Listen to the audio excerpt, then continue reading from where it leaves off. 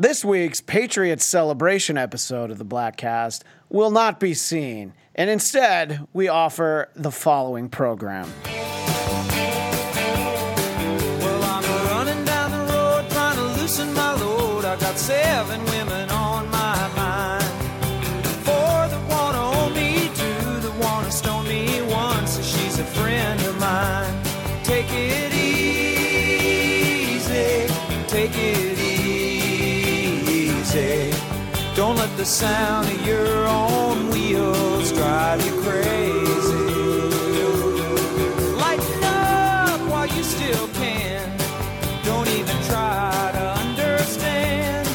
Just find a place to make your stand. There's 2 things I don't really love in the world, and they're both iterations of the Eagles. I'm not a huge fan of the Eagles football team, and I really don't love the Eagles band. But you know what? If I had to go with one to play on my podcast, I was going to settle with Take It Easy by the Eagles, the band, because there will be no Fly, Eagle, Fly here on the Bladtcast. I also feel like there's a chance that Coltrane and Captain EO would murder me in my sleep if they found out that a podcast they're regularly on had Fly, Eagle, Fly play.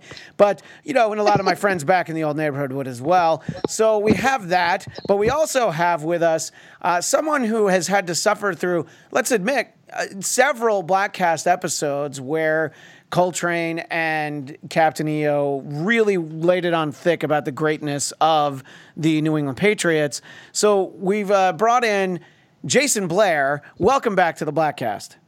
Greetings, honorable customer. It's great to be back to the Bladtcast.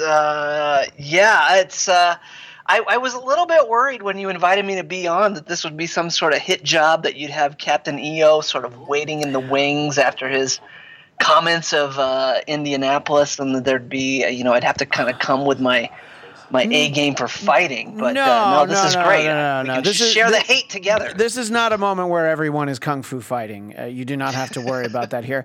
No, look, let's be honest. Neither Coltrane nor Captain EO are particularly interested in being on the Bladtcast if we're going to talk about the Super Bowl.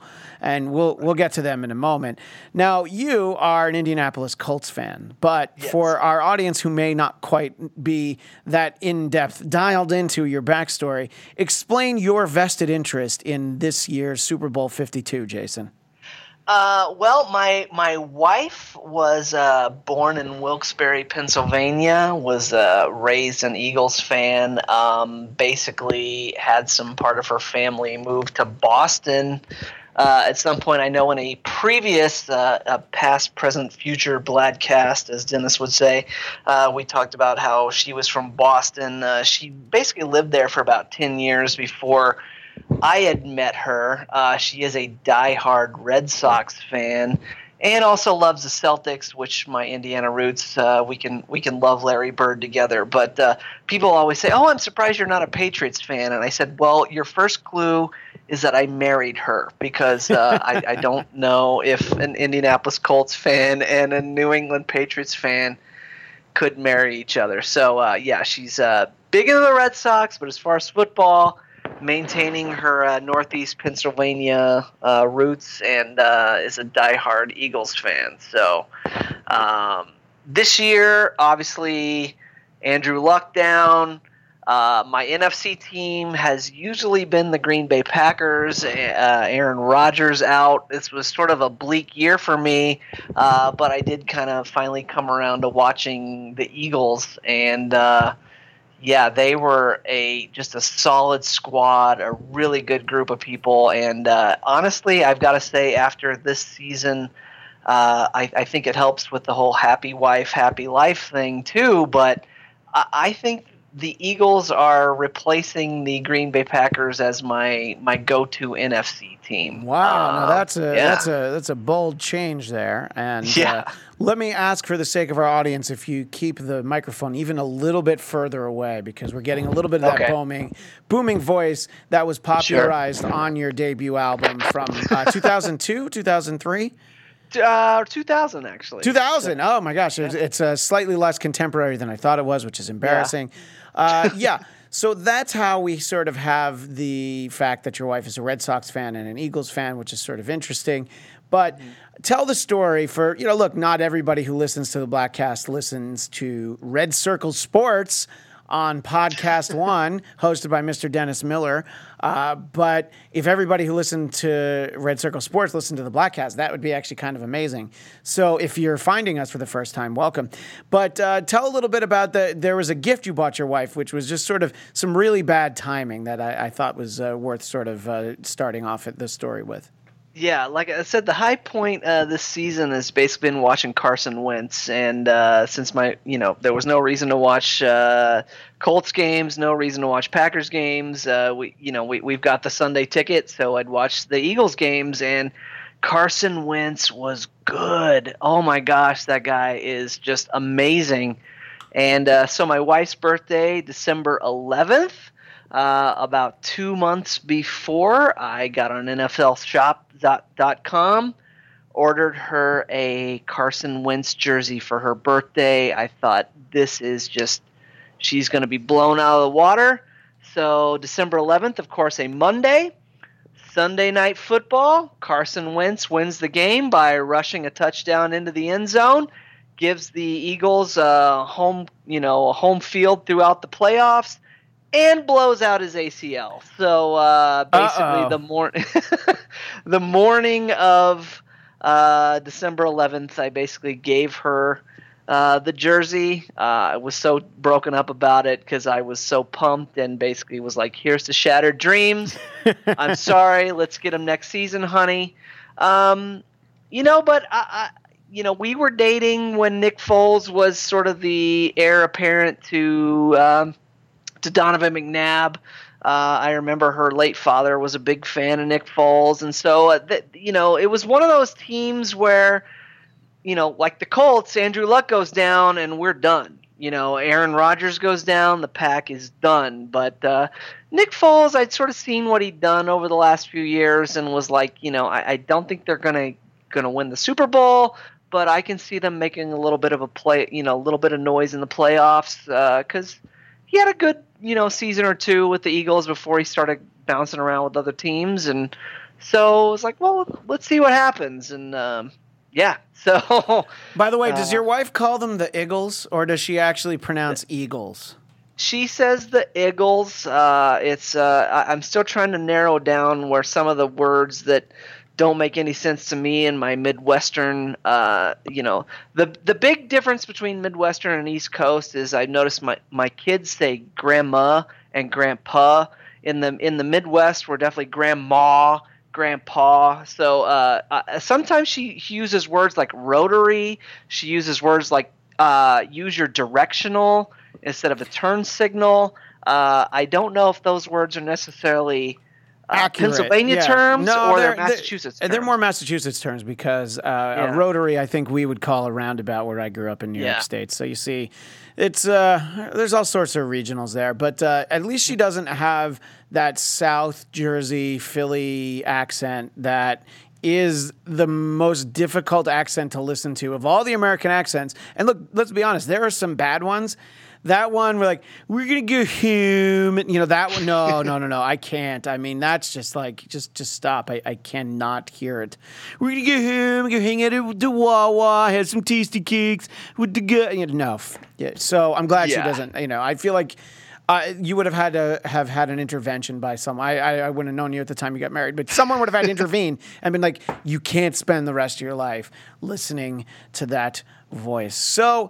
Our friends Coltrane and Captain EO are not here, but I would like to read a statement from Captain EO a little bit later in the episode. It is not directed specifically for the Bladtcast, but it's on his Facebook page, and because he liked the Bladtcast page, I feel like that's permission to share it with everyone. And by the way, everybody listening, in a little bit we will be joined by our old friend Salman. Yes, comedian David quote, Salman, unquote, Weiss. David Salman Weiss will actually be here as well.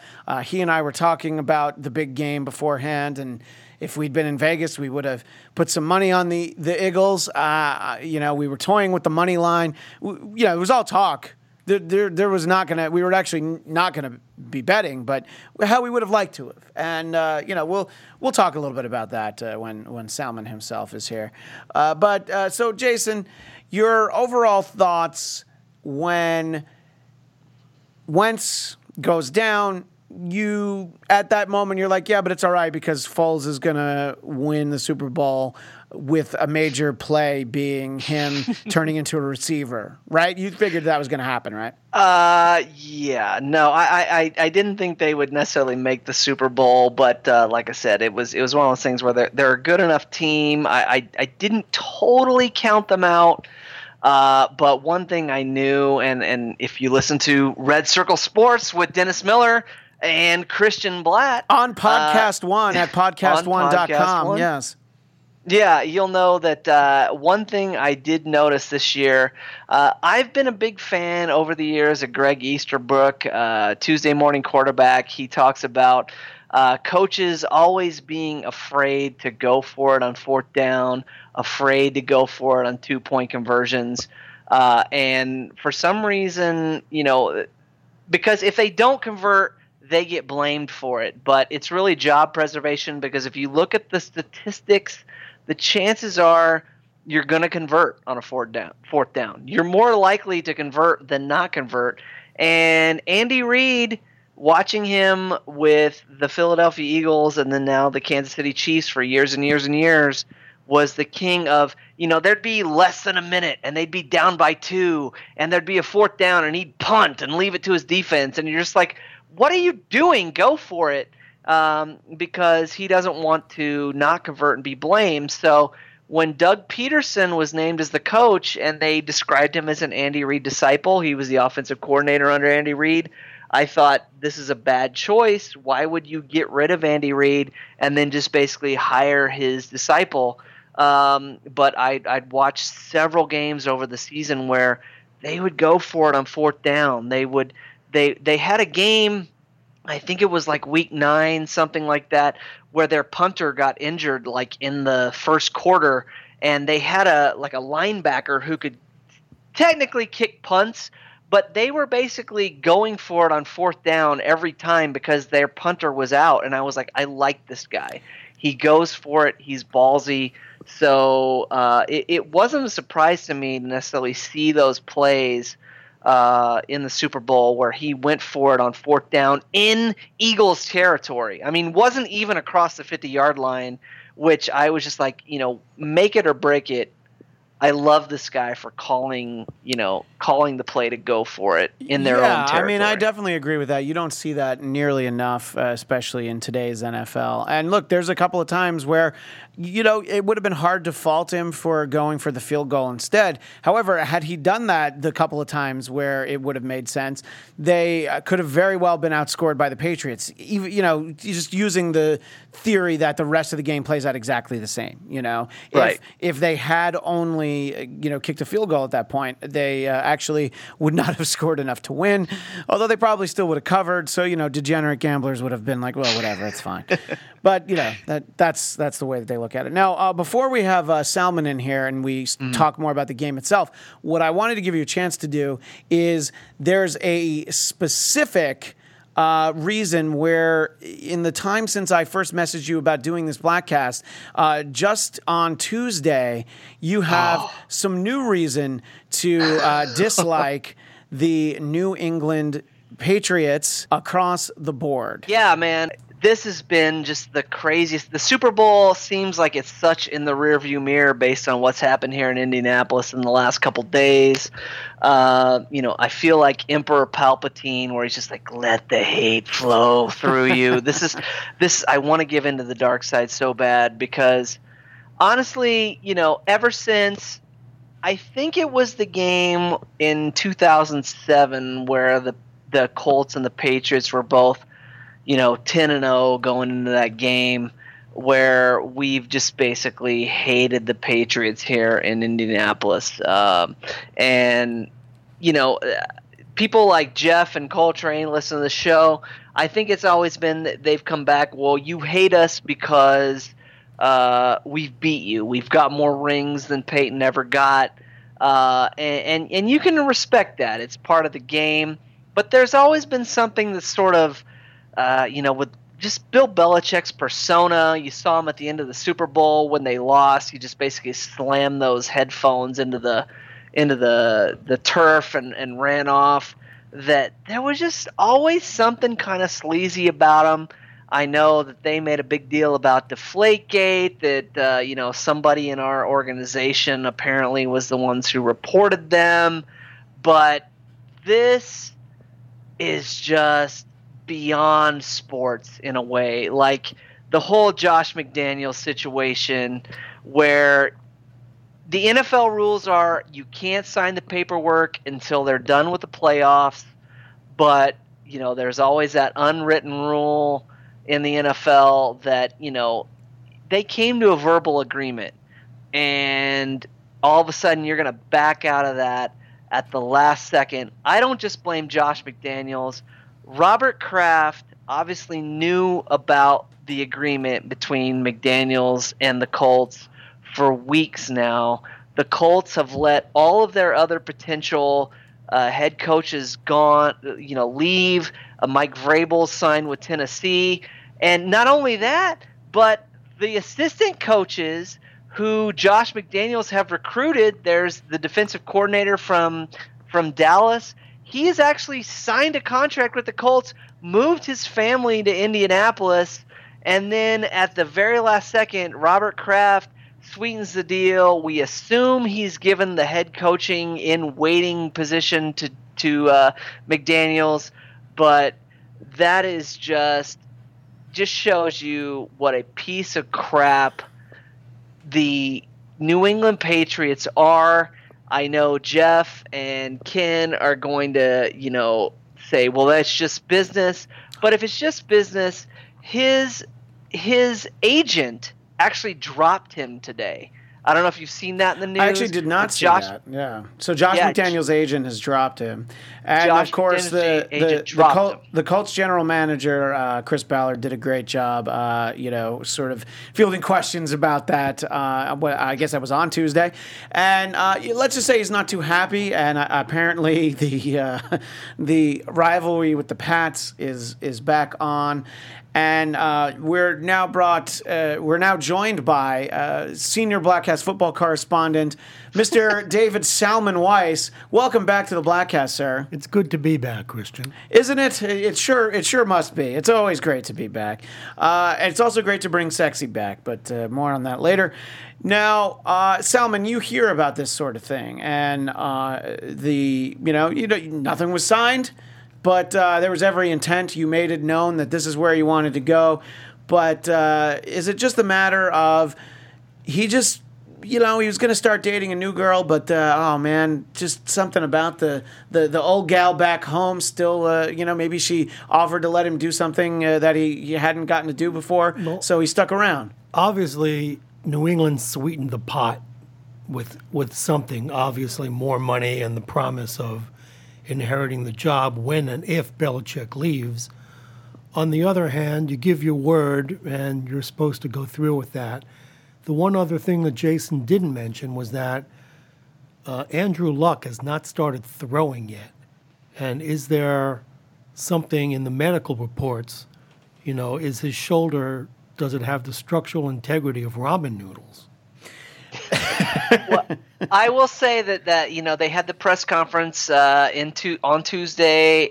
Chris Ballard basically said that Josh McDaniel has not spoken to Andrew Luck, has not spoken to his medical staff.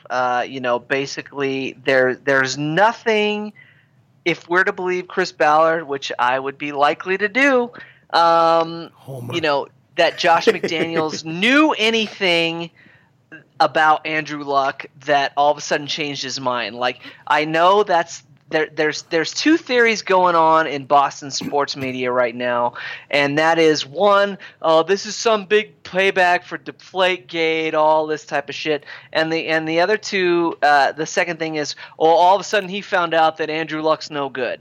And look, I'll agree, Chuck Pagano has wasted Andrew Luck with not giving an offensive line and Ryan Grigson and all that stuff. That has nothing to do with the condition of his shoulder. But there's nothing that basically Josh McDaniels knew that had changed as far as Andrew Luck and him changing his mind. I really think this all came down to Robert Kraft saying, oh, you know what? If you stay here, when Belichick and Brady are gone, you got the job. And I think that's a lot of tampering on Robert Kraft's part, which, I always thought Robert Kraft was kind of, he was kind of a stand-up guy, but now I don't think so. No, all right. So hang on a second. How many billionaires are stand-up guys? You think they got $1 billion exactly. by being a stand-up guy? You invoked Emperor Palpatine earlier, right. And I've always kind of seen Mr. Kraft as kind of like the Grand Moff Tarkin of football owners. So I think he's just like, wait a minute, we didn't win. We don't want everybody to get away. So we're gonna kick in a little extra scratch, as it were. So there was obviously already some unrest, some Patriots hatred. So Salman, as you weren't a full-time resident of the city of brotherly love, but you attended university there. I did. Talk a little bit about now, you were there when the Phillies won the World Series in 1980, right? I was, and the worst they really did was toilet paper the trees. Yeah, so obviously they've upped the stakes a little bit in the 38 years since. It's been 38 years, yeah. Right?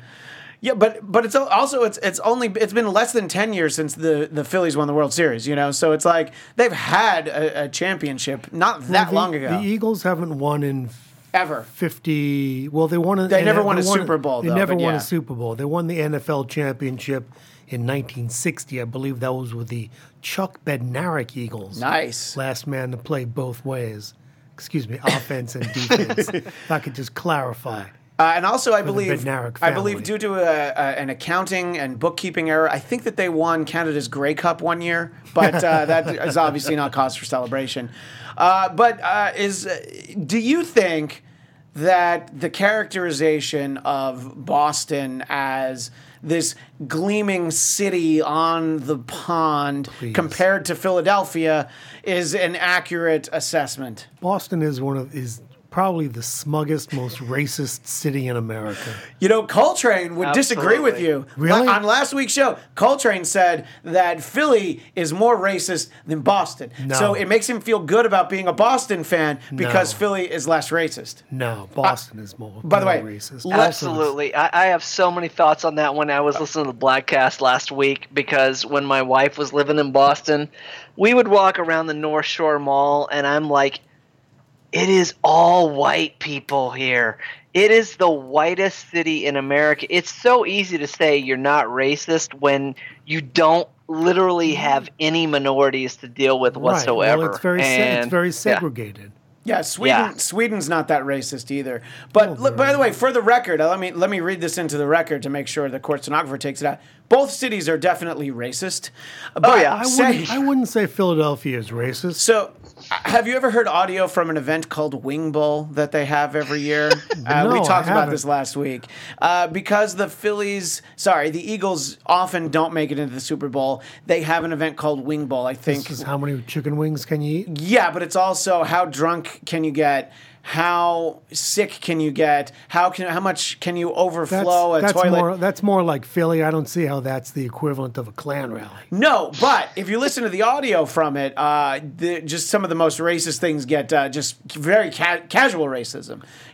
Not the institutionalized. Oh, we have robes that we wear. I feel like if the guys who go to Wing Bowl were in the Klan, the robes would not be the pristine white that we're known. No, you don't want to get the hot sauce all over those robes. And then you need those Tide Pods. Keep them white. Yeah, it's another Tide ad. They should have done that for the Super Bowl. That's my rally. That's my pull quote of Jason Blair from this episode of the Bladtcast. Keep them white.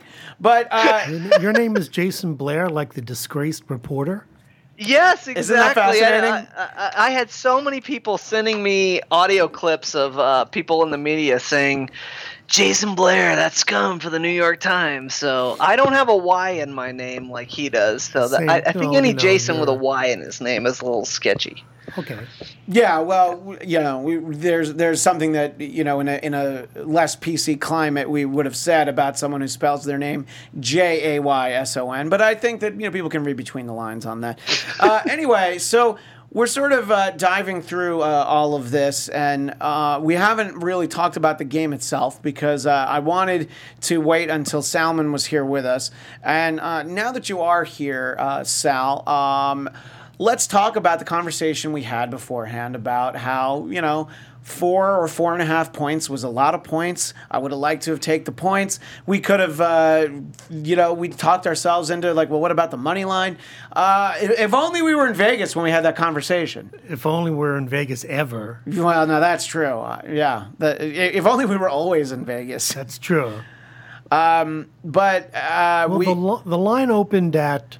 I thought it was 5.5. 6.5, I think, is where it's 6.5, 7, yeah. Which I'd say that would have been a lot of points. Most Super Bowl matchups, if you can get 6.5, you might as well go ahead and take it. Yeah. I mean, that's if you had the overs, 6.5 points on the money line, you made out really good that day. Yeah, but we didn't. We just enjoyed cheesesteaks at Philly's Best. Yeah, before the Super Bowl. That's true. That's how late we are. I swung by there on Super Bowl Sunday, and there were irate people who had placed catering orders weeks in advance who were not getting tended to, and I was just like, I don't need this I don't need to wait through all this for one sandwich. That is brutal. That is just some poor management on the part of Philly's Best. I'm glad I wasn't there to see that. Are you glad? Because I feel like you would have enjoyed the other people's hate. Well, I enjoy hate, but I like it. Sometimes I like it from a distance. If I'm waiting for a sandwich, there's people genuinely put out. Yeah. Well, anyway, that was sort of a little preamble to give us your thoughts on the game itself, Salman. I thought it was an excellent game as far as these things go. I think there were a lot of things proven. Philadelphia proved that they could finally win a big game. Brady proved the one thing in life he can't get his hands on is a thrown football. The interesting thing was literally just last night, my wife's sister started talking about the game, and she's like, yeah, well, it was really boring. I'm like, what are you talking about? And what I figured out, what she was talking about, was that the commercials weren't good and that Timberlake was bad. I'm like, okay, yeah, but the football game was great. And she's like, I don't know. Well, yeah, apparently. And no offense to girls. Her boyfriend, but offense to girls. Her boyfriend is one of those nerds who likes comic books and stuff. I don't have much time for those folk. No, terrible. Yeah, and he doesn't, because we like Star Trek and Star Wars. Oh, don't worry. It's an entirely different kind of nerd. There'll be a great transition when Salman and I talk about Star Trek Discovery, but we'll let Jason go before that. But and not because Jason doesn't like Star Trek. Jason's a big Star Trek fan, but I love Star Trek. Did not want to give Les Moonves his money. I will give Les Moonves his money for a month. Yeah. I will pay into CBS All Access for 1 month so I can watch The Good Fight and Star Trek Discovery. You're a girl. Woman be done. So is it so you can watch The Good Fight or your wife can watch it? Tell the truth. Is it because you want to watch it too? My wife does not watch The Good Wife. My God. I was a Good Wife fan. I think it's because I'm a lawyer. It's a lawyer show, so I did watch it, and so yeah, I will be watching The Good Fight. Yeah. All right. Well, they're good enough, but we'll move back to that topic a little later. I thought that the game was great because of the fact that it was close the whole time, and there was one punt. I was going to say there was one punt, and there were no sacks until, unfortunately for Tom Brady, right at the time you don't want to get sacked. That's where the first sack was. And I thought that, and I talked a little bit about this with Dennis, the officiating didn't get in the way. And even earlier in the playoffs, the officiating definitely got in the way. And they reviewed some things, but I felt like they were things that needed to be reviewed. They were letting them play. I saw Mike Pereira, the former VP of officiating. I think I saw him on Colin or something. And he said he would have called interference on the final play. Oh, the final play of the the Hail game. Mary. So that would have been interference on the Eagles. Yeah, on the Eagles. Wow. Yeah, and I mean, you'll get a little bit of a difference of opinion about, the couple of plays, the more controversial ones, the ones that Captain EO was referring to. But overall, I think the majority of people felt like they ultimately got the calls right.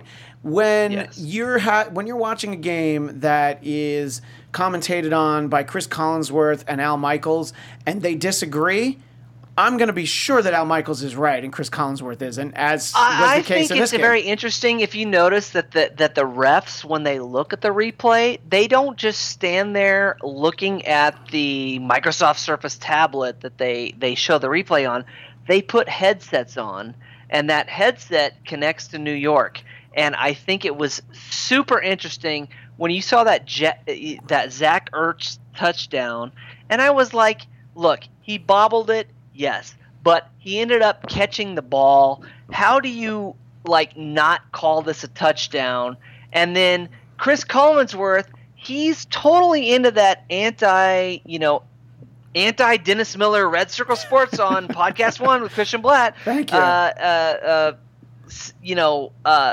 Riff of, well, we're gonna break this down, and is this a catch? Or is he a runner? Is he a receiver? And honestly, I kind of think the people from New York fed that to the ref.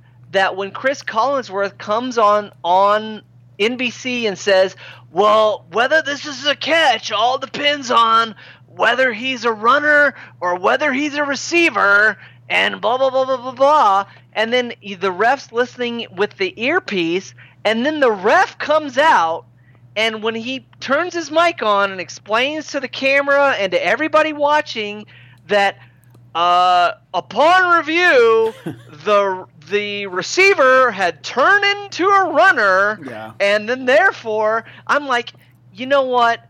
They are listening to what Chris Collinsworth says, and they're relaying this to the ref and saying, tell him that he's a runner. I legitimately think he's doing that. So when someone like Jeff and Captain EO, when they go on, they're say, the same person. This is Jeff bullshit. and Captain This EO is are not the the same way person. they've been playing it. But how do you turn that over? How do you legitimately say that's not a catch? Because he can make a legitimate argument to say this. They not called this a catch all season, but say it gone the other way, where the ref comes out and says, this is not a catch. That would literally turn off half of America from the NFL. It would just play into their entire thing of this is micromanaging to the nth degree. We are done with this sport. We're going to start watching hockey. We're going to start watching the NBA. You have to say that's a catch. You have to. Not to the extent that you're saying it. I do think you would definitely alienate a certain segment of more casual viewers, and people like to think that the reasons are for whatever their particular cause is, but there are definitely reasons why people aren't watching the NFL as much. I think it has actually less to do with the game itself and any protests and anything. It's just other options, The fact that you can watch, 8 episodes of Star Trek Discovery on a Sunday on your phone while you're running. Also, a lot of people watch the Red Zone. They don't want to watch an entire crappy game. That red zone's exhausting though, because I always think I'm going to go to the bathroom, and then they switch over to 4 more games. I can't miss anything. You've heard of a pause button, but then I'm missing something. Do you understand my point? I don't want to miss anything. I want to live in the here and the now. FOMO. Well, exactly. By the way, when I first got Sunday Ticket, I thought this is great. I can switch between any game I want, and then I realized instead of actually seeing everything, I was missing everything because I was so just jumping from game to game to game to game, and honestly, you have to, when you have DirecTV and Red Zone, you have to say, these are the 2 games I'm going to jump back and forth between, and you have to stick to it. It's crazy, but you just have to do it. Well, up until before last year, one of the great things about living in Los Angeles was that we didn't have an NFL team. So the best games would always be on. So you're like, oh yeah, you're all right. So the Packers and the Cowboys, I'll check that out. And I don't know, the Steelers and the Ravens. So you would have like, good out of market games, and you knew that you'd be able to watch them without having to get all that. Now we don't only have one team that is not good but made the playoffs. We have two bad teams here in Los Angeles, and they're always on. So that's turned me off a little bit. By the way, when you're talking about Chris Collinsworth, it made me think about something. I was just thinking about the worst broadcast game that I could imagine would be the pairing of Joe Buck and Chris Collinsworth. I would actually hit the SAP button and just listen to the Spanish broadcast, I think. I don't think I could sit through that. Salman, your thoughts on Buck and Collinsworth paired up? I am kind of neutral on that, but my feelings about the recently retired God King Vin Scully. Well, I'm a huge Vin Scully fan, but I know how you feel about him. You should actually listen to Jaime Jarin, who is the Spanish broadcaster for the Dodgers. My Spanish isn't that good. I can only count. So I could follow the game, but so if they scored 5 runs, you would know. Yes. I don't know how you score 5 runs, but all right. Anyway, what are your thoughts on that, Jason? Are you anti Collinsworth? Collinsworth in a way. He's a fellow lawyer, so I do understand what he's saying about how look. I don't know how you call this a catch when you haven't called this a catch all season long, but at the same time, he's bought into that whole. And I know Dennis went on about this on Red Circle Sports on Podcast 1 with Christian Blatt. Yes. That, he's bought into this whole NFL catch, no catch, and it's killing the league. And you want to just say, shut up, Chris. Just shut up. It's the Super Bowl, and he's like breaking it down from this whole he's looking for consistency, and I understand him, but honestly, I think my greatest announcing team would be Kevin Harlan, and maybe who was the quarterback for the Raiders? I'm blanking on his name right now. I think the two of them being announcers, they would probably be if I had to pick any announcing team, that would be them. Okay, so Salman has 2 points. What was the first one? Take the second one first. Who were you saying the quarterback? Well, I thought he meant Jim Plunkett. Jim Plunkett. Or was it the late Darryl LaMonica? Well, and then the other point you had was about the consistency of the rules. Yeah, I think I'm not so down on Collinsworth. I think he and Michaels want the same thing. They want the rule to be consistent.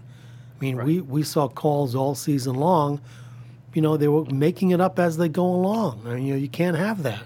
What I like about Al Michaels is that you often feel like he has money on the game. So he's really into some of the minutia. And he's even made references to when you have this game is over. When you have yeah, exactly. This game is over. And then the meaningless late field goal, or actually it's more the meaningless touchdown instead of the field goal, and then not going for a knee at the 2-yard line, and something about he'll throw the word cover in there. So so I love that, and I hope for Al's sake he did take the money line, but he's probably not allowed to gamble on that.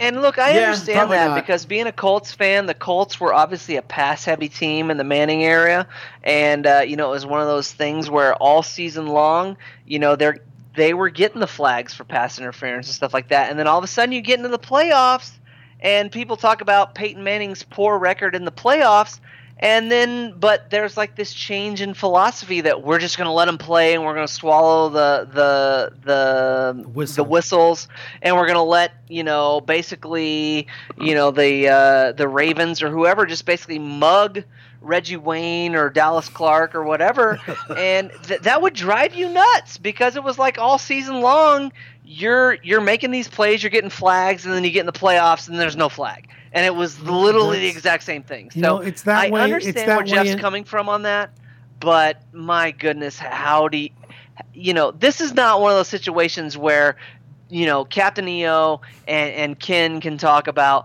well, this was obviously a pass from, Brady to Gronk where the Eagles mugged him. No, this was a situation where, the Eagles were already down in the red zone. They were basically within scoring distance. So, I don't think these were necessarily game changer calls that that Jeff wants to say that they are. But yeah. Well, it's good to see his anger management is going well. Salman, what was the point that you were trying to make? Well, I was going to make the point that, things that are called during the regular season are not called in the playoffs or vice versa. It's that way in hockey. It's that way in basketball. They let them play when it's money time. Before we move away from the game itself, and we'll talk about some of the ancillary pomp and circumstance, I want to just sort of summarize that my impression is that if you're a football fan that wasn't a fan of... So basically, everybody thought that was a great Super Bowl, unless you were, one, a Patriots fan, two, a girl at a Super Bowl party who's just waiting for Timberlake to come on, and some varying degrees of that. But I think anybody who actually watched the game were like, well, this was actually a good one. Last year's Super Bowl was insane the way the Patriots came back. I, of course, wasn't rooting for them, but it was impressive to watch. But the first half of that Super Bowl was awful. So This was a great game all the way through, and it's hard to isolate too many that are like that. Even the two that the Giants won, they're really only good in the last minute or last second, really, if you depending on which we're talking about. Yeah. So, but I thought that. As Chris Russo would say, good job by the NFL there. Good job there, Mikey. But I wanted to also talk a little bit about some of the other stuff. And the first thing is, when it comes to the commercials, something that I realized is that my son is terrified of dinosaurs. So there were multiple Jurassic World commercials on, and I was just like, oh, it's okay. They're just dinosaurs. And he's like, dinosaurs scary. I'm like, all right, so no more dinosaurs on our TV. So every time one of those stupid commercials does he came not on, like the dinosaur train? Dinosaur train. I can't say Barney. Barney is a dinosaur. I don't think anybody likes Barney, especially not in this day and age. He's mostly Daniel Tiger, a little bit Curious George. But we keep him away from By Curious George because I think he's too young for that. But in a couple years. If I can make a side note on Curious George, what is the deal with the man in the big yellow hat? He lives with a prepubescent monkey, and the federal authorities have not yet confiscated his hard drive. I think it's on the up and up legally because he just tests cosmetics on him.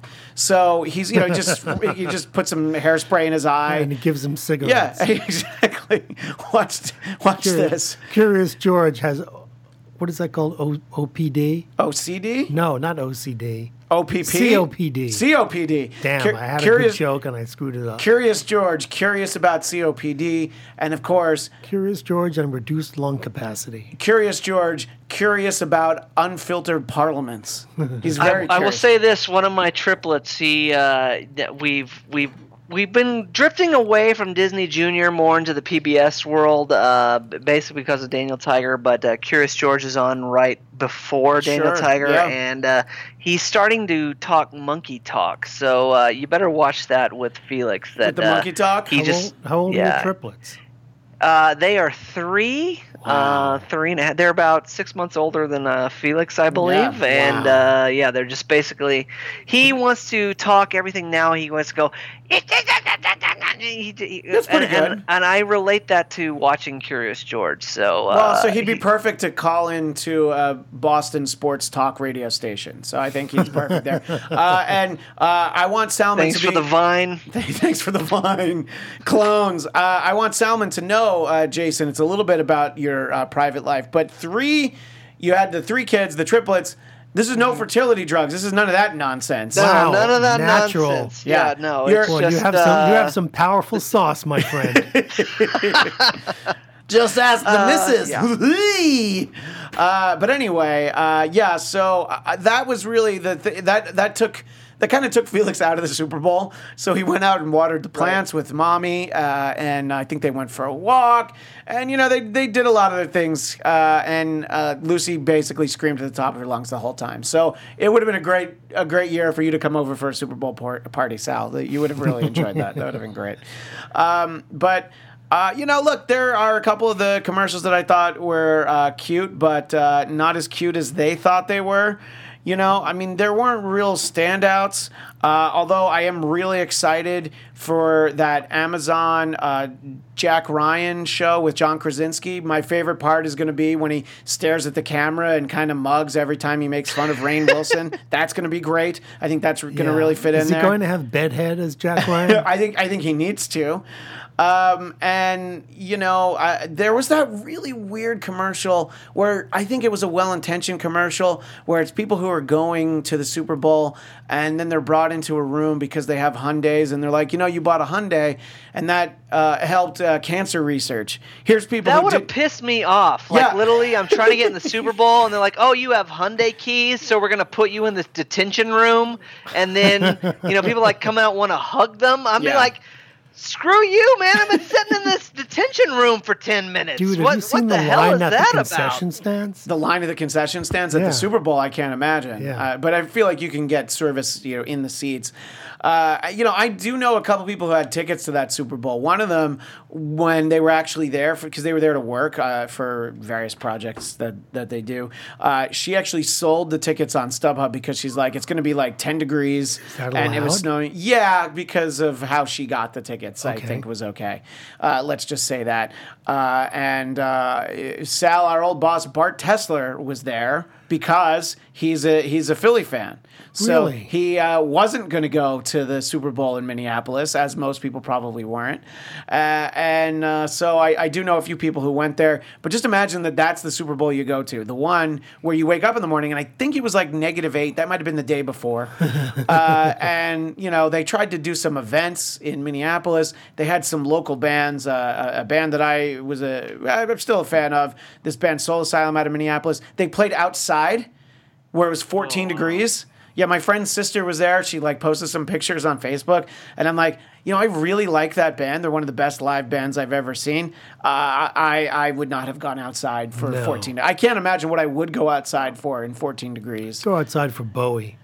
Now, especially. Yeah. I think the coldest temperature ever measured in the United States was in Minnesota. People think it's Alaska, but I think it was like in northern Minnesota. Yeah, I think Salman's right. It is indeed International Falls. Was there anything that stood out, good, bad, indifferent, commercial-wise for you, Jason? I'll ask you first before I kick it over to Salman. I kind of like the Tide ads because they did kind of get the feel of all those Super Bowl ads. The one that really pissed me off was the T-Mobile ad. It was something about I don't know, not mattering who you marry, and it was just all that. For fans of the Dennis Miller Show, I'm sure it's not, playing into the politics of, Sal and Christian and especially Will, but it was like this feel good sort of social justice warrior type ad, and I was like, ugh. Well, here's the thing that I'll say about that. I don't have a problem with that ad, but if you are going to give money to that ad, you could have definitely take the $2 million from whatever that pro-America organization was who was like, hey, stand for the national anthem. It's nice to be in a position where you can turn down $2 million for your ad, by the way. But, if you want to have an ad that has an agenda, don't turn around and turn down the don't take a $2 million ad from the Klan. I get that. Yeah, I know that was one big thing in the news here was that Tony Dungy made some point about the Eagles. Doug Peterson's a big time Christian, and I think a lot of the people on his staff are religious, and he pointed that out, and they're like, oh, this has no place in sports, and they're like, well, where are you when Jamel Hill's going out talking all of her political stuff and all that type of stuff? So it is one of those things where it's kind of one way but not the other. So I thought that the ad that was clever, didn't make me laugh out loud, but was the ad for Febreze about the guy whose shit doesn't stink. Of course, they said bleep don't stink. I'm just like, where is this going? And then I'm like, oh, it's for Febreze. All right, you know what? That one was actually pretty well done.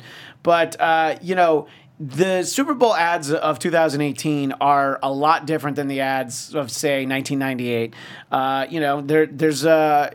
Salman, there was a distinctive lack of girls in bikinis. You know, Speak for yourself. Well, I mean, on the commercials. Yeah, well, you know, we had girls at my house acting out the commercials. See, that's different. Yeah, I mean, look, we all don't have Tawny Katane on speed dial and get her to reenact the "Here I Go Again" video on the hood of our car. I had to leave a line of coke from Orange County to Burbank. Getting the old Jaguars dance on the hood. Yeah.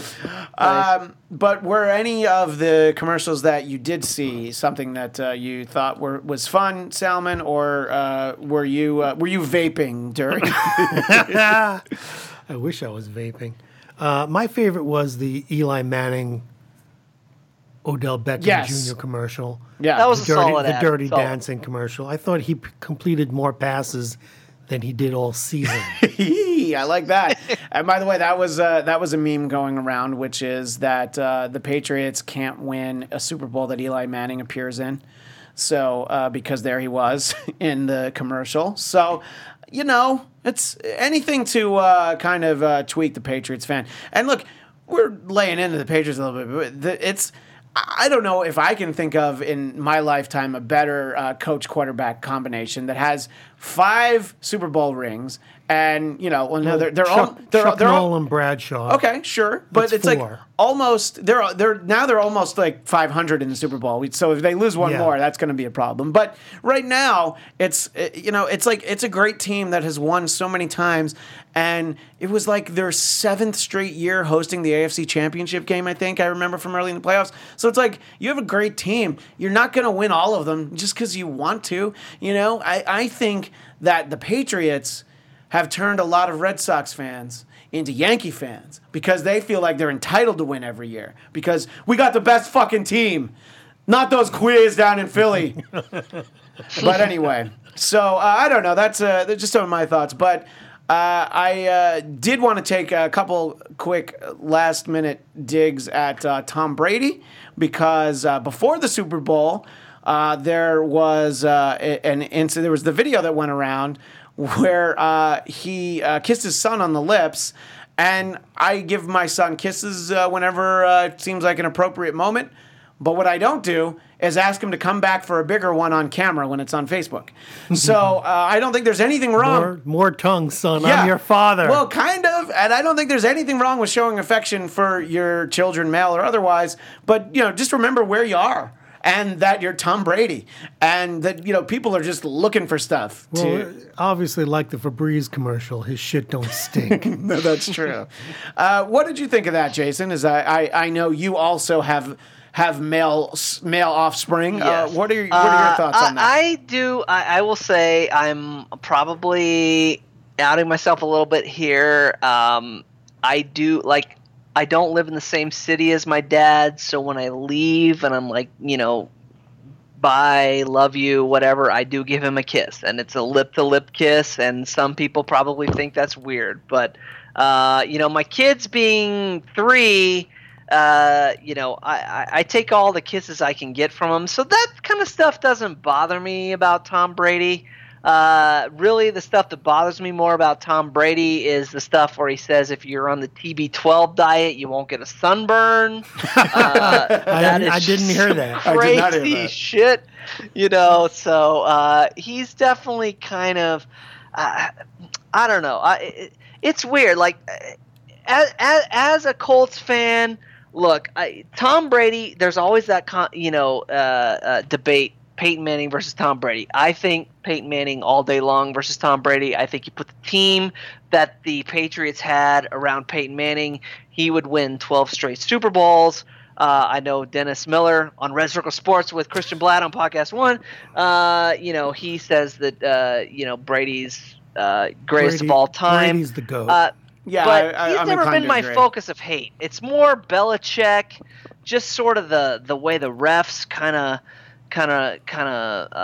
always seem to make the calls for the Patriots and stuff like that. But Brady definitely, I think, being around Giselle and kind of being he definitely does not have that sense of sort of self-consciousness that I think a lot of quarterbacks need to have when he's walking down the street with some, you know, double-breasted, you know, coat that looks like some runway type thing. It doesn't do him any favors. Yeah, no, that Jackie O look that he had walking out. What didn't do him any favors was that he ran off the field when the gun went off and didn't congratulate the Eagles. Right, Yeah. but he didn't do that to Eli either, so at least that's consistent. You know, but, I mean, it's a dick, it's a dick move. And as much as I don't like Belichick, he took the time. Yeah, Belichick stood up in the press conference, and Yeah, you do what you need to do there. Right. There's a time and place to be a little bitch, and I don't think that's it.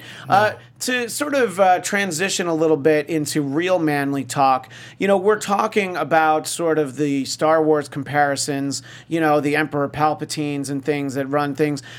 Jason, important question. Would you say that Tom Brady is more like Darth Vader, Darth Maul, or Kylo Ren? Ooh, oh man! I know, it's a good question. That's a question out of nowhere. Kind of the point. Yeah, he's definitely not Darth Vader. Yeah, agreed. Darth Maul is one of those guys. He's kind of like Boba Fett, where everybody kind of builds a backstory for him, but he really doesn't have one. I mean, what did he say? Like 2 lines in the whole movie, and then he got cut in half. But he had the spoiler alert. But he had the. That's the thing about Darth Maul. It's all substance. He has the the 2-pronged lightsaber for her pleasure, and he just really. There's not that much to him, and I agree. Right. I wouldn't go so far as to say he's Kylo Ren because, you know what? When he walked off the field without congratulating Foles, that was a Kylo Ren moment. But anyway, right. I would say of those 3, I would say Kylo Ren because I don't necessarily think that Tom Brady is evil. I think he is an agent of an evil system. Could he be an agent of Hydra? Yeah, Look, I'm just putting it out there. I don't know. Hail Hydra. Hail Hydra, exactly. Whoops. Jason, we appreciate your talk on the football. Now, we're not really able to talk to you about Star Trek Discovery. Now, did you watch the one episode that was on TV, or you're just waiting for the whole thing for later? I have it on my DVR, but I did not start it because I decided I was just going to binge watch the whole season. And like I said, I made the mistake of using my free week of CBS All Access to watch the season of The Good Fight, since I'm a Good Wife fan, and so I'm basically waiting for the entire season of Star Trek Discovery to drop so I can watch. Sorry. Yeah, I know. I'm so terrible because I do think it's funny that everybody wanted this a la carte cable for years and years and years, and now you've got it, which means that you've got to subscribe to Netflix, you've got to subscribe to Hulu. ESPN has their thing, WWE has their thing, CBS All Access. You're going to end up spending more money than you would have had in a cable, Not if you cut the cord. That's what a lot of millennials are doing. Yeah, but I think if you cut the cord, then you have to add on depending on what you want. Because if you add on like the Sling TV, you get a little bit of live TV, and then you get the Netflix, the Hulu, the Amazon Prime. Jason, how much is your cable bill a month? Well, that was one thing. Since I work for the government, they pay for my internet, so I actually get the Premier DirecTV, and that with all the movie networks and stuff like that, it's probably $185. That's about what mine is, and I don't have any of the premium channels. Yeah, I don't have premium channels, and like with the internet we're talking about, it's like $150 for me. So right. And all my cell services with AT&T now, so I get the discount on it. I think my point is that they're going to get you. Yeah, no matter how you juggle it, you're going to spend $150 to $200 a month on television. I definitely agree that, but I think that when you watch Star Trek Discovery, it'll be interesting to know what you think.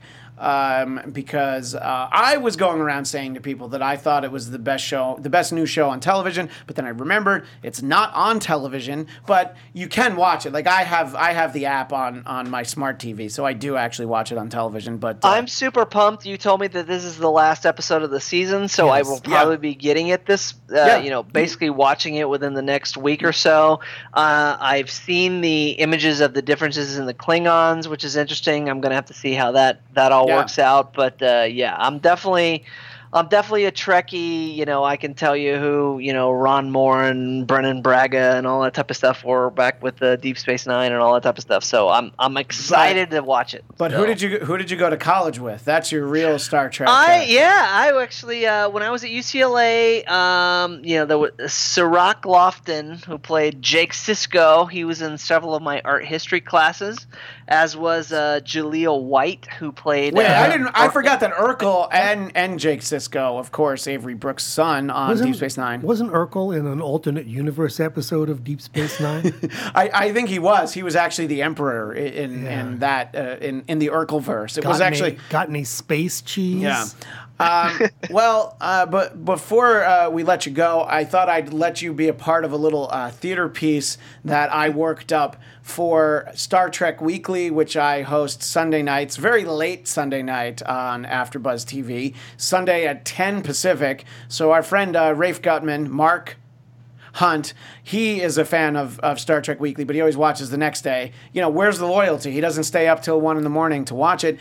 But, a couple of months ago, there was this idea floated, which seems to be taking fruition, that Quentin Tarantino is going to direct a Star Trek movie. So I wanted to share with a couple of Star Trek fans and, of course, Bladtcast Nation, what I think that movie will be like. I've already got it. Is Samuel L. Jackson in the cast? He's not. So because I know better than to do a Samuel L. Jackson impression. I'm tired of these motherfucking tribbles on this motherfucking starship. Exactly. Get these motherfucking tribbles. No, mine is actually, it's a different scene from Pulp Fiction, but one that's very memorable. So take it away, me. Don't fucking Jimmy me bones, okay? Let me ask you something. When you beamed down here, did you see a sign on the front of my quarters that said dead triple storage? Did you notice a sign on the front of my house that said dead triple storage? No, you didn't. You know why you didn't see that sign? Because it ain't there. Because storing dead triples ain't my fucking business. That's why. Anyway, I think that's what the movie's going to be like. I think that's definitely better. And I really deliberated on that. Was it funnier to say dead tribbles or dead Klingons? I think the double B sound made dead tribbles sound funnier, especially compared to what the original dialogue was. But not that I even know what the original dialogue was. There's some words that I don't even hear when they're said. Anyway, Jason, I always like to promote your Twitter because you don't tweet and no one follows you. I think I tweeted twice after the last Bladtcast I was on. So, you're going. Your best chance is to follow me on Facebook. I actually, at my church, we did a halftime show, Justin Timberlake halftime show. Go on to my Facebook page and watch it. I think it was pretty solid performance, but Oh, by the way, you reminded me that I just completely blew past the halftime show. It just was, it's just not for me. But I don't think that he did a good job for him. I thought that the Prince tribute was tone deaf. Yeah. And look, I've seen halftime shows for performers that I don't really like. I thought the Black Eyed Peas did a good one. Gaga did a good one. And I vaguely remember Katy Perry doing one, but, that might have been a wet dream I had. They're all recorded. The vocals are all recorded. Sure. You have to do it when you're in a Super Bowl. It's just a fact of the matter. But the fact when you're dancing and you stop moving your lips and people still hear your voice singing, you're going to get a call out for that. So it was fine, as you would say. That's not what I would say. That's what Agent Starling would say. But yes. Yeah, it was fine. I didn't mind it. I didn't think it was that great. I didn't think it was that bad. If you want to see a real halftime performance, go to my Facebook page, Jason Blair. We did a whole Justin Timberlake show. You need to check it out. So, all right. And because I do want to promote your Twitter, it's Jason P. Blair. And you have, at this moment, you have 55 tweets.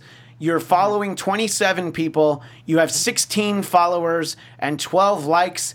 and you joined in August 2009. It's a boutique operation. It's not for everybody. The last time you tweeted was April 13th, 2017. Which is a week after my last Bladtcast appearance. Exactly, so. Bladtcast 221, where you see a picture of the crazy car seat that you have for the triplets. In any case, Jason, thank you for taking the time. I felt like I know how much you suffered when Coltrane and Captain EO would really do their Patriots victory dance. By the way, I had a whole show planned out just because I expected the Patriots to win. I was going to Skype connect Jeff and Ken, and I was like, after a minute, I was like, you know what, I'm going to go take a break. I was going to let them talk for like 25 minutes straight about the Patriots. If anyone wants to know how truthful Ken is, he still insists that Boston has the best drivers in the United States. And if anyone is driven in Boston, don't forget the they Parkers. know that he has no credibility whatsoever. Zero. Absolutely none. All right, Jason Blair, thank you so much, and we look forward to having you back on the Bladtcast in the near future. Anyway, Salman, so we're having some fun here, aren't we?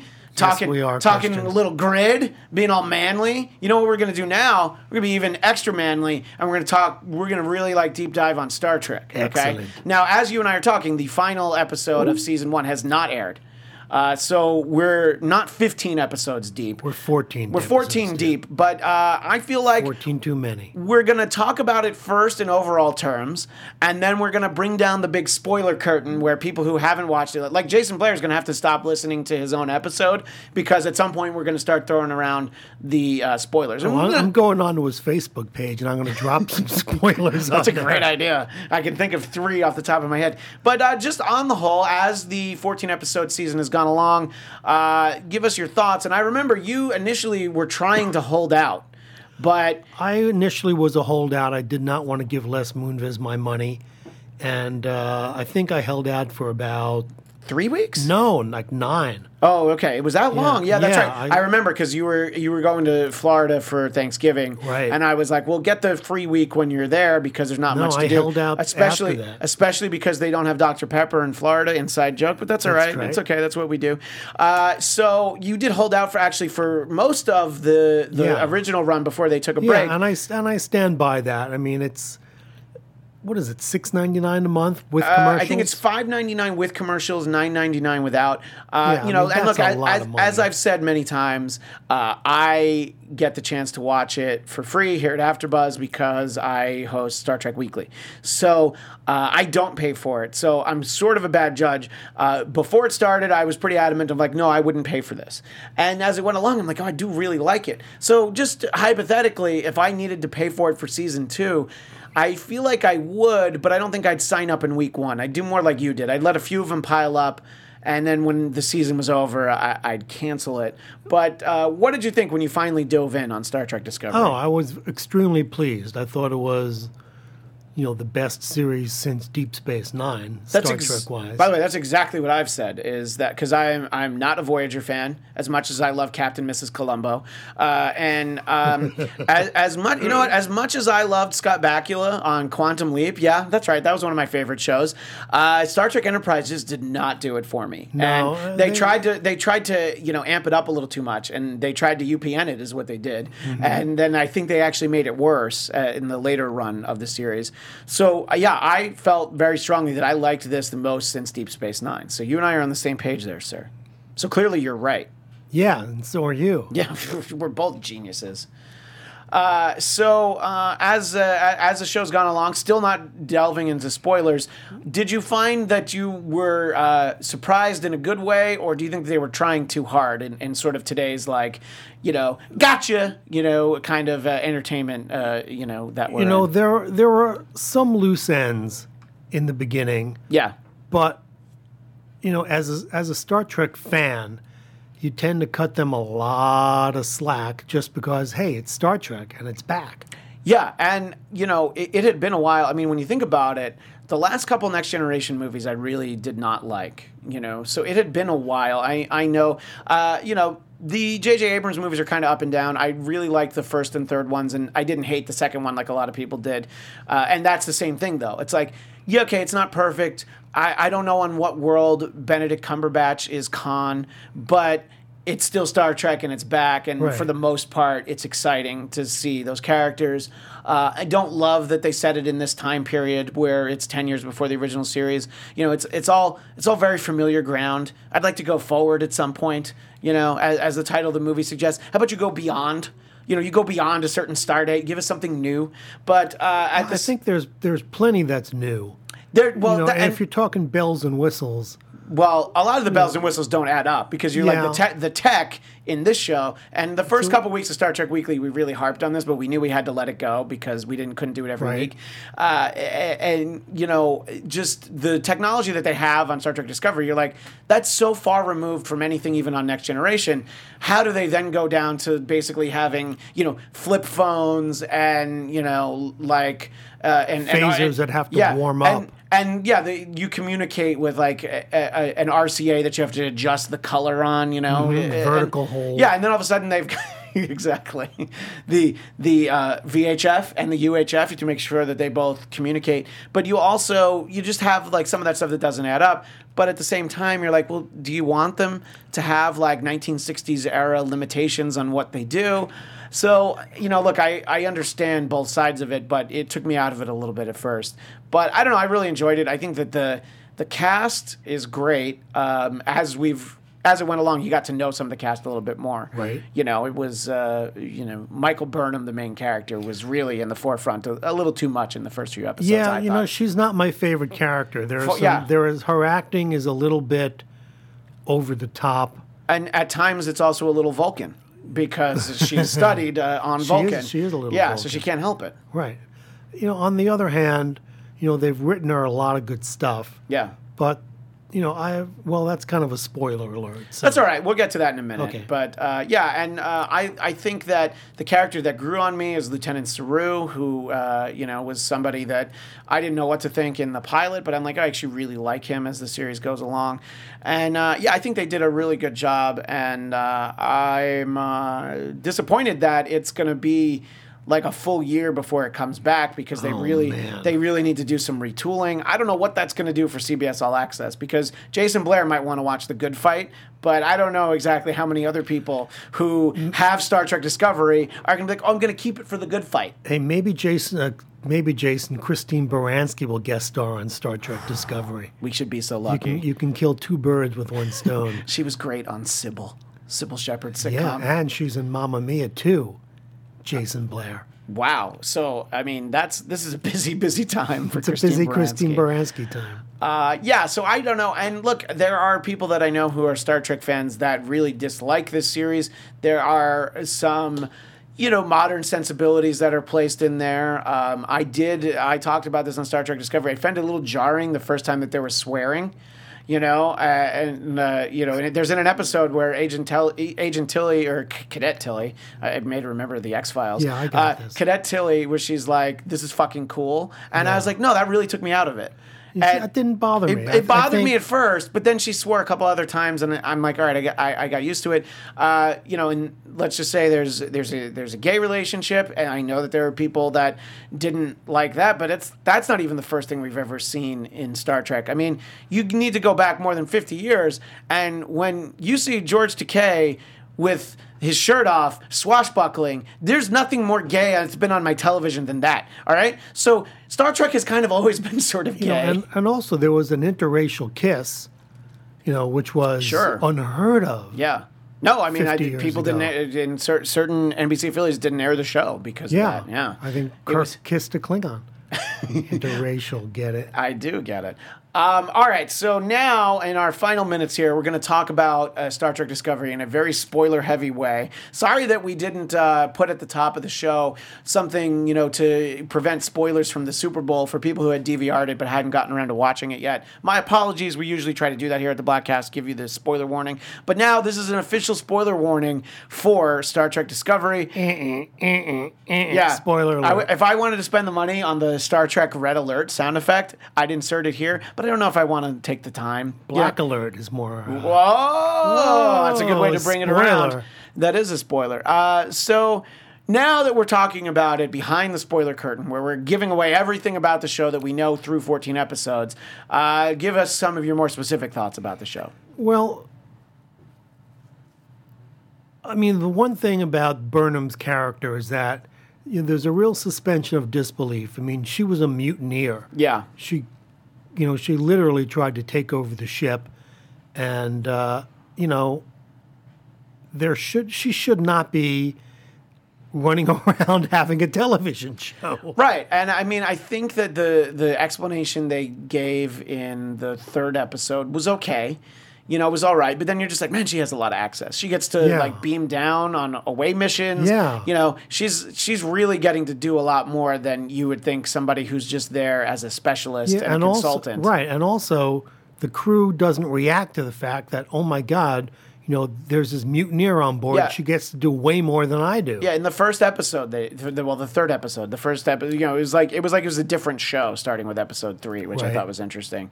But yeah, I agree with that. That's definitely some suspension of disbelief. And also at this point in the show, if she had never done the mutiny, it wouldn't matter. They might as well have not done it if they're not going to penalize her for it. Yeah, that's a good point. So I don't know. I mean, it's interesting to watch, and like I said, as it went along, I liked watching the story unfold, and sort of the fun thing about doing Star Trek Weekly Sundays at 10 Pacific over at AfterBuzz TV. Look for us on the Sci-Fi Fantasy Superhero channel. That's right. That's where you can find it. There would be a lot of people in the chat. Look, I've done a lot of shows for AfterBuzz, and I've done some other things out there on the internet. When you're associated with something that has Star Trek in it, Sal, you go from, I have a nice 300 to 500 views. That's pretty cool. To, I have 1,500 views overnight. Wow. Because it's Star Trek, and people, really like to dig into that. And you get stuff like people calling you out because you didn't know how to spell Kronos, and or pronounce it correctly. I called Harry Mudd Harvey Mudd, and it's just. There's a lot of stuff like that people are quick to point out. But it was a lot of fun. So a lot of theories sort of get posited in there, and then it kind of influences the way that you think about the show. So there were people that sort of noticed there's an early episode where Lorca and the Admiral get it on, and you see some of his scarring, and then it's like, oh, yeah, that's consistent with the Terran Empire and all this. Right, so, but it happened, the payoff was so late. Yeah, that you don't make only a deep insider like you or me will go, in episode 3. We're on episode 14. Yeah, which I thought that stuff was really cool, and I liked some of those theories, and there was some cool things. There was no surprise that the Emperor in the Mirror Universe was Georgiou. But it was a cool reveal. It's just we saw it coming. And I liked that they spent some time in the Mirror Universe. I think they could have hopped back a week earlier. But the stories were cool. I liked seeing Captain Killy, the Mirror Universe version of Cadet Tilly. Hot. My friend Tom Kelly, who's been on the Bladtcast a number of times, and I've done some videos, he hated her so much, Cadet Tilly. And he posted videos about how he hated her, just trying to drum up some views. And I was like, I don't know, she's kind of like a character that really grew on me as well. She's cuddly. Yeah, exactly. She's fun. And then when she gets to be like the badass one, I'm like, this is great. So I don't know. I think that they did some great science fiction storytelling. They did some great Star Trek storytelling, and I don't know. I can't think. Look, I have to keep up on the show because I talk about it for AfterBuzz. But it's a show that I'm very actively looking forward to the next episode, and I want to see where the story goes. So I found it to be kind of captivating throughout the season. Did you find any lulls along the way, Sal? I did not find any lulls along the way. I've been captivated every episode. I almost wish I had given Les Moonves my money earlier. But that's all right, because you'd still be 14 episodes deep right now. But I'd also be out, another $50. Yeah, that's true. So that's good, and that's money that you could have put on the Eagles and the money line if you were thinking about it. That's true. Oh well, we could have pooled our $50 together. Yeah. Oh well, yeah. Next time that we're in Vegas for the Super Bowl, whatever. So it'll be interesting to see where the season finale goes. It's going to be a cliffhanger. It has to be because they want you. And there are some. Don't expect satisfaction. There are definitely some some loose threads. I would like to see the Prime Universe version version of Lorca. I would Yes. like to see the Mirror Universe version of Burnham. I feel like those were unresolved for very intentionally. I don't think we're going back to the Mirror Universe. No, but I think we could see her over here in the Prime Universe. I think that we're not going to go back there, but I think that she could have ended up here somehow. But, again, who knows? And that's sort of the fun of it, is kind of trying to figure out where it goes. But I don't know. I really enjoyed it. And the thing about the show is that, yes, it's on CBS All Access here, but except for Canada, where I think it actually airs on a broadcast TV channel, and the rest of the world, it's on Netflix. And Netflix paid an obscene amount of money to have Star Trek Discovery. So my friend Brad, who is a regular guest on the Bladtcast, and you may very well hear next week here on the Bladtcast, it just shows up on his Netflix every Monday or something. But they spent $6 million an episode to have it or something. Wow. So I have found, actually, kind of except for the last episode, I think, maybe episode 13, there was one where I felt like they started to cut a little corners, but I thought the budget was really high all the way through. And usually, a TV show spends a ton of money on the pilot, and then you just the rest of the episodes are like, I can see where they cut corners. Yeah, or they do the 70s Battlestar Galactica where they repurpose effects from the pilot. Absolutely. And they're just like, well, we'll figure out a way to explain it. And, you can tell at the point where they fired the head writer. No, that's true. So I think that because the quality was well maintained, and look, I don't know what Brian Fuller's problem was, that he was out, I think, after the second or third episode. I don't know exactly what the time frame was.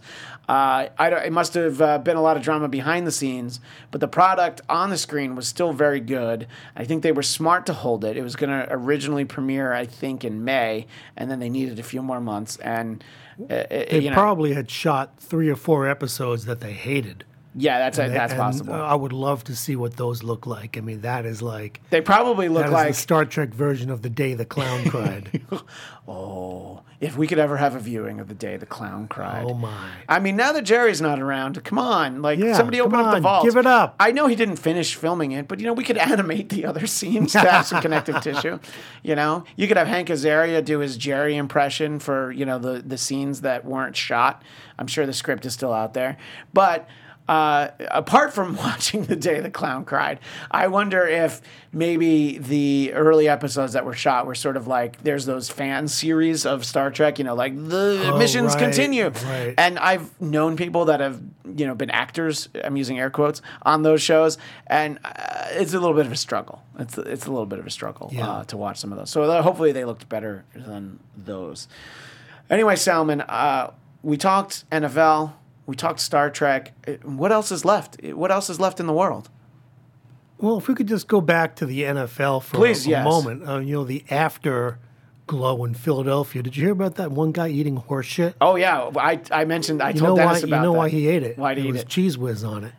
That's actually really funny that you say that, because when Dennis and I talked about it, he was like, they were cheering him on, but they made sure that he ate it, and he couldn't remember what the phrase was. And I had a guy from Philly tell me that it's not Wit Whiz, which would make sense. No, because it's Wit Onions. Well, I understood with or without means with or without onions. But I thought my understanding is that you put the whiz first and you say whiz wit, and I'm like, right. I'm like, I guess so. No, doesn't make sense that way. I lived in Philly for 4 years. So you and I are both talk about great minds thinking about putting cheese whiz on horse shit. that's what we get not paid for. And that's the actual unofficial title of this episode of the Bladtcast. I like to think that every week here on the Bladtcast we put cheese whiz on horse shit. So hey, I like that. Yeah, I think that's great for everybody. We put cheese on horse shit. Cheese whiz. Cheese whiz on horse shit. Yeah. Salman, I was chiding Jason Blair for not really using his Twitter. Have you opened up D. Weiss Comedy to the masses? I have. D. Weiss Comedy is now open to the masses. Okay. Tweet me sweetly. And you do a lot of those posts that are like, the hashtags that are going around. Yeah, I do those. Like the hashtag I cannot recall, or hashtag replace love with anal, which was the anal boat. That's not a bad one. No, someone had already done it, but that's all right. I happen to like that. Yeah. And then there's the, But I'm doing the Isaac move. You can't see it. To tie into our earlier conversation, hashtag when I need to blow off steam, I go to Ryza. It's a Star Trek TNG reference, people. Let's get it. Anyway, so people can follow you there. And, look, it's Pitchers and Catchers. Speaking of Cheese Whiz on horseshit, follow me on Twitter. You'll get a lot of that. But Pitchers and Catchers, it's like this week or at the end of the week. 7 days. Yeah, so it's a week away. So great. So we've got that. We've got another disappointing New York Mets season to look forward to. Bruce is back. Todd Frazier. I'd say they're a good bet for 500. Yeah. Oh, yeah. For 500, absolutely. Yeah. They maybe they add somebody at the deadline and they could lose another wild card game, which was fun. But, I don't think they've got all the pieces in place. If DeGrom and Syndergaard stay the whole season, yeah, I think they're a good bet for 500. I think you're absolutely right. I think those are the only guys who are going to get any wins. Well, anyway, thank you for taking time out of your busy schedule, It's my Salman. pleasure. And again, our thanks to Jason Blair. Our thanks to all of you in Bladtcast Nation, except, of course, for Patriots fans who probably were not interested in listening to this episode. But that's all right, because, next week you can listen to a really in-depth analysis of the X-Men Dark Phoenix saga. So what Patriots fan doesn't want to hear that? I promised this episode a few weeks ago. My friend Brad joined me via Skype from Australia, and we got a little extra nerdy, which apparently happens sometimes here on the Bladtcast. Another way to boil that down, horseshit with Cheese Whiz. But if you want to stay in touch with the Bladtcast, you can follow at Bladtcast, BLADTCAST on Twitter, The Bladtcast on Facebook. Give us the old thumbs up. I don't know where the thumb goes up, but you can put it up. And Bladtcast.com, BLADTCAST.com. Me, I'm at ChristianDMZ on Twitter and Instagram. And as I mentioned over at AfterBuzz TV, you can find me doing the following. Sundays I talk Star Trek. Mondays I talk Marvel TV. Tuesdays I talk The Trump Report, and Wednesdays I do South Park, and then on Thursday I rest. Thank you. But that's all for now, and we will see you next time on the Bladtcast.